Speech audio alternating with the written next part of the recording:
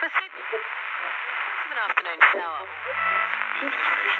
You're listening to another great message from Northside Community Church.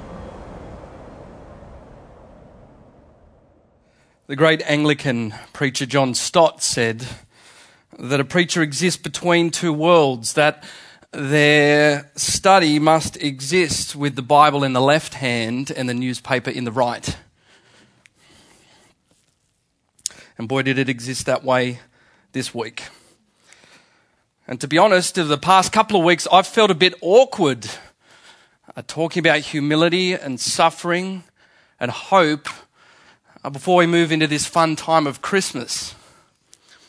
And yet the events that have unfolded in Sydney this week have had me thinking that perhaps God has ordained the intersection of these topics for such a time as this.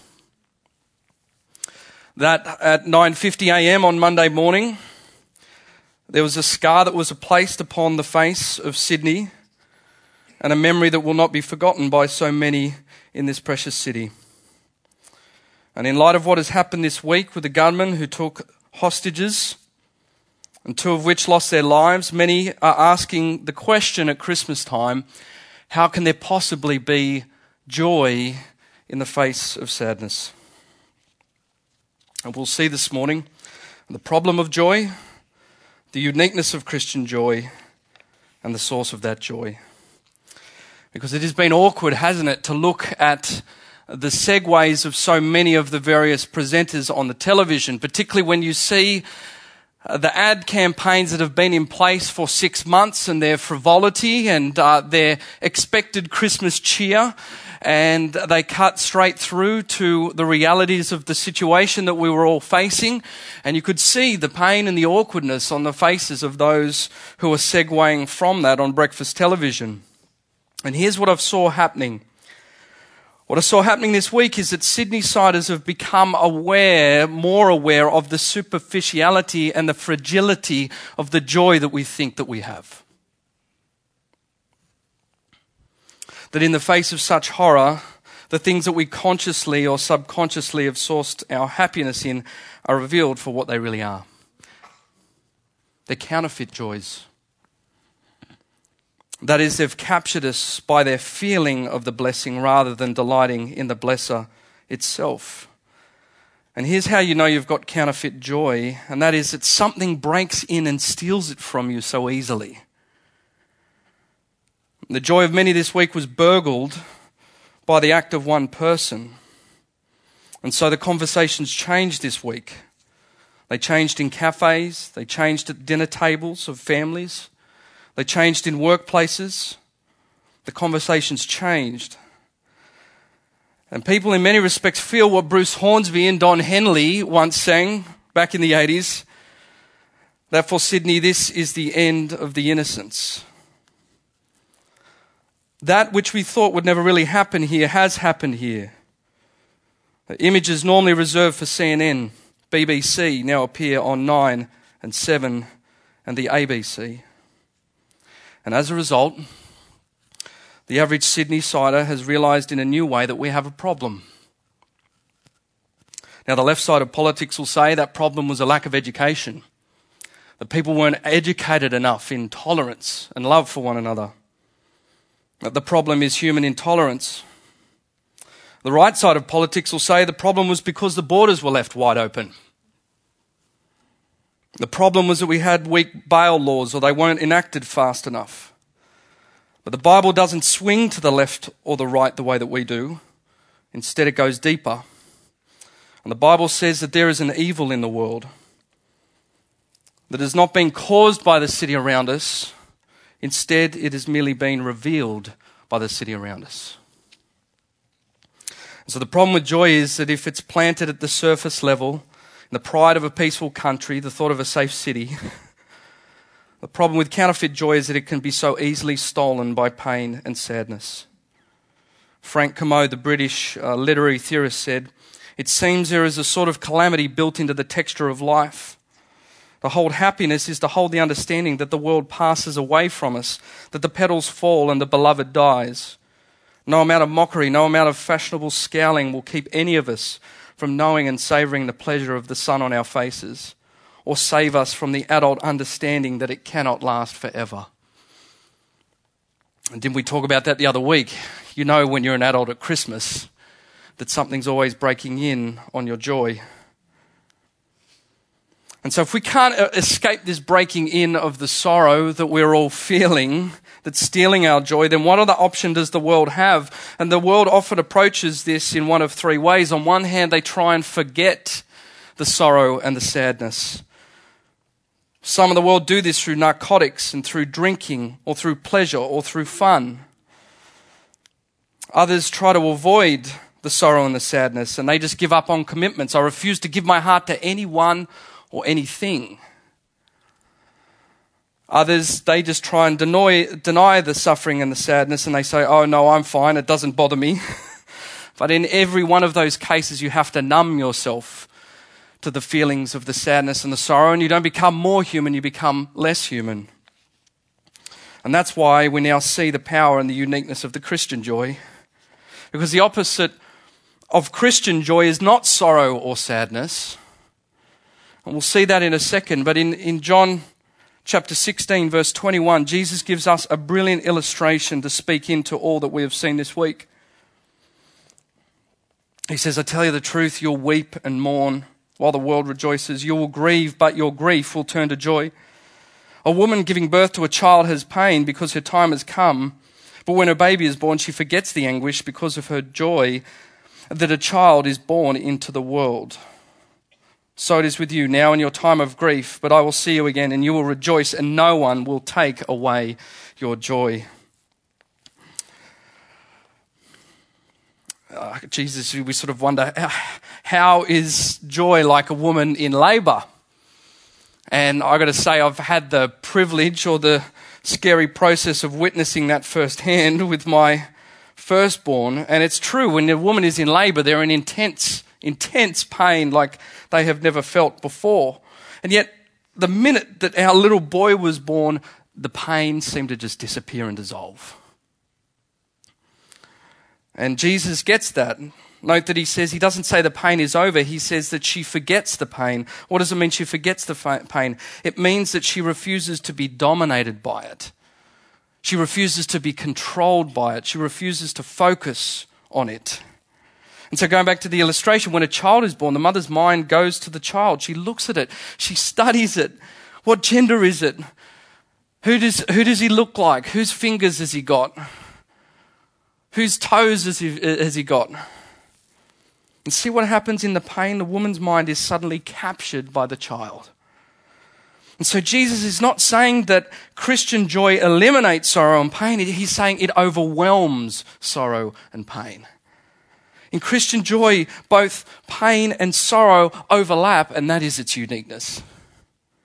I mean, it's our response as Christians to what has happened in Martin Place this week is vastly deeper than most, because Christians look at the horror of what has broken into our lives this week. And on one hand, we're more pessimistic, we're more optimistic than anyone else in the world. We're more pessimistic. In some ways, we're not shocked by this, because 2 weeks ago we talked about suffering and its inevitability. We are patently aware of the evil that lurks. We are patently aware that it's this evil that is the true thief, not the man that walked into the cafe. And we're patently aware that Jesus himself here in John says to his followers, you will grieve. Nor do we find or have to find cliche justifications to help make us feel better. Nor do we have to find things like it was just one person, or nor do we have to find a hashtag as wonderful as it was to bring us a sense of hope into the situation. There is deep grief in Sydney this week. And a mother of 3 is gone. And it can't help but tear us up. You and I are affected. There's grief and there's pain as Christians. And we're more pessimistic on one hand than many, but on the other hand, we are far more optimistic than everyone else, because the true message of Christmas has always been, not just in this series, but for all time, that it is God with us. That God has broken in. And the Christian looks to the horror of Martin Place and says, what this people have been through is terrible and the scar on the city is irreversible, but I also know an innocent whose life was snuffed out. And it was God himself. And so this week, Christians are both sadder than most Sydney-siders this week, but we are more deeply optimistic than most Sydney-siders this week. We grieve alongside everyone else, but we are more joyful than everyone else, and here's why, finally. And that is the source of our joy. As a Christian, it's possible to have joy and sorrow overlap in your life, and it not only detract, that pain not only detract, but actually enhance your joy. And here's how it happens. The opposite of joy is not pain and sorrow. The opposite of joy is hopelessness.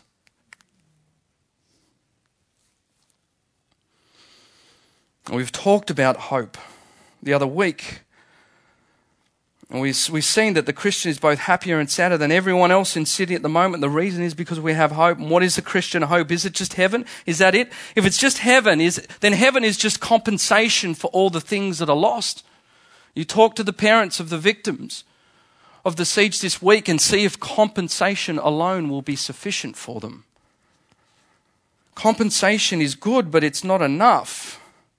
What we see in 1 John chapter 4 is this letter, as Annie put so well to us, that someone has said here, that which was from the beginning, that which is God, we have heard, we have seen with our eyes, we have looked, we have touched him, and we are trying to proclaim this to you, that he is alive, that he is real, that he is broken in.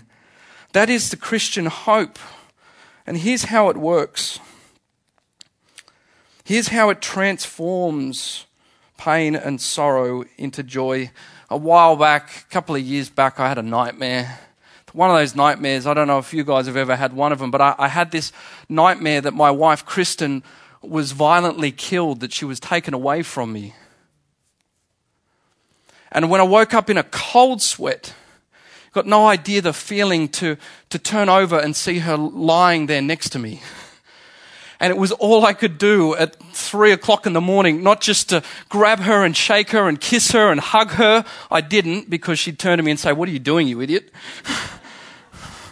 Well, now's not the time.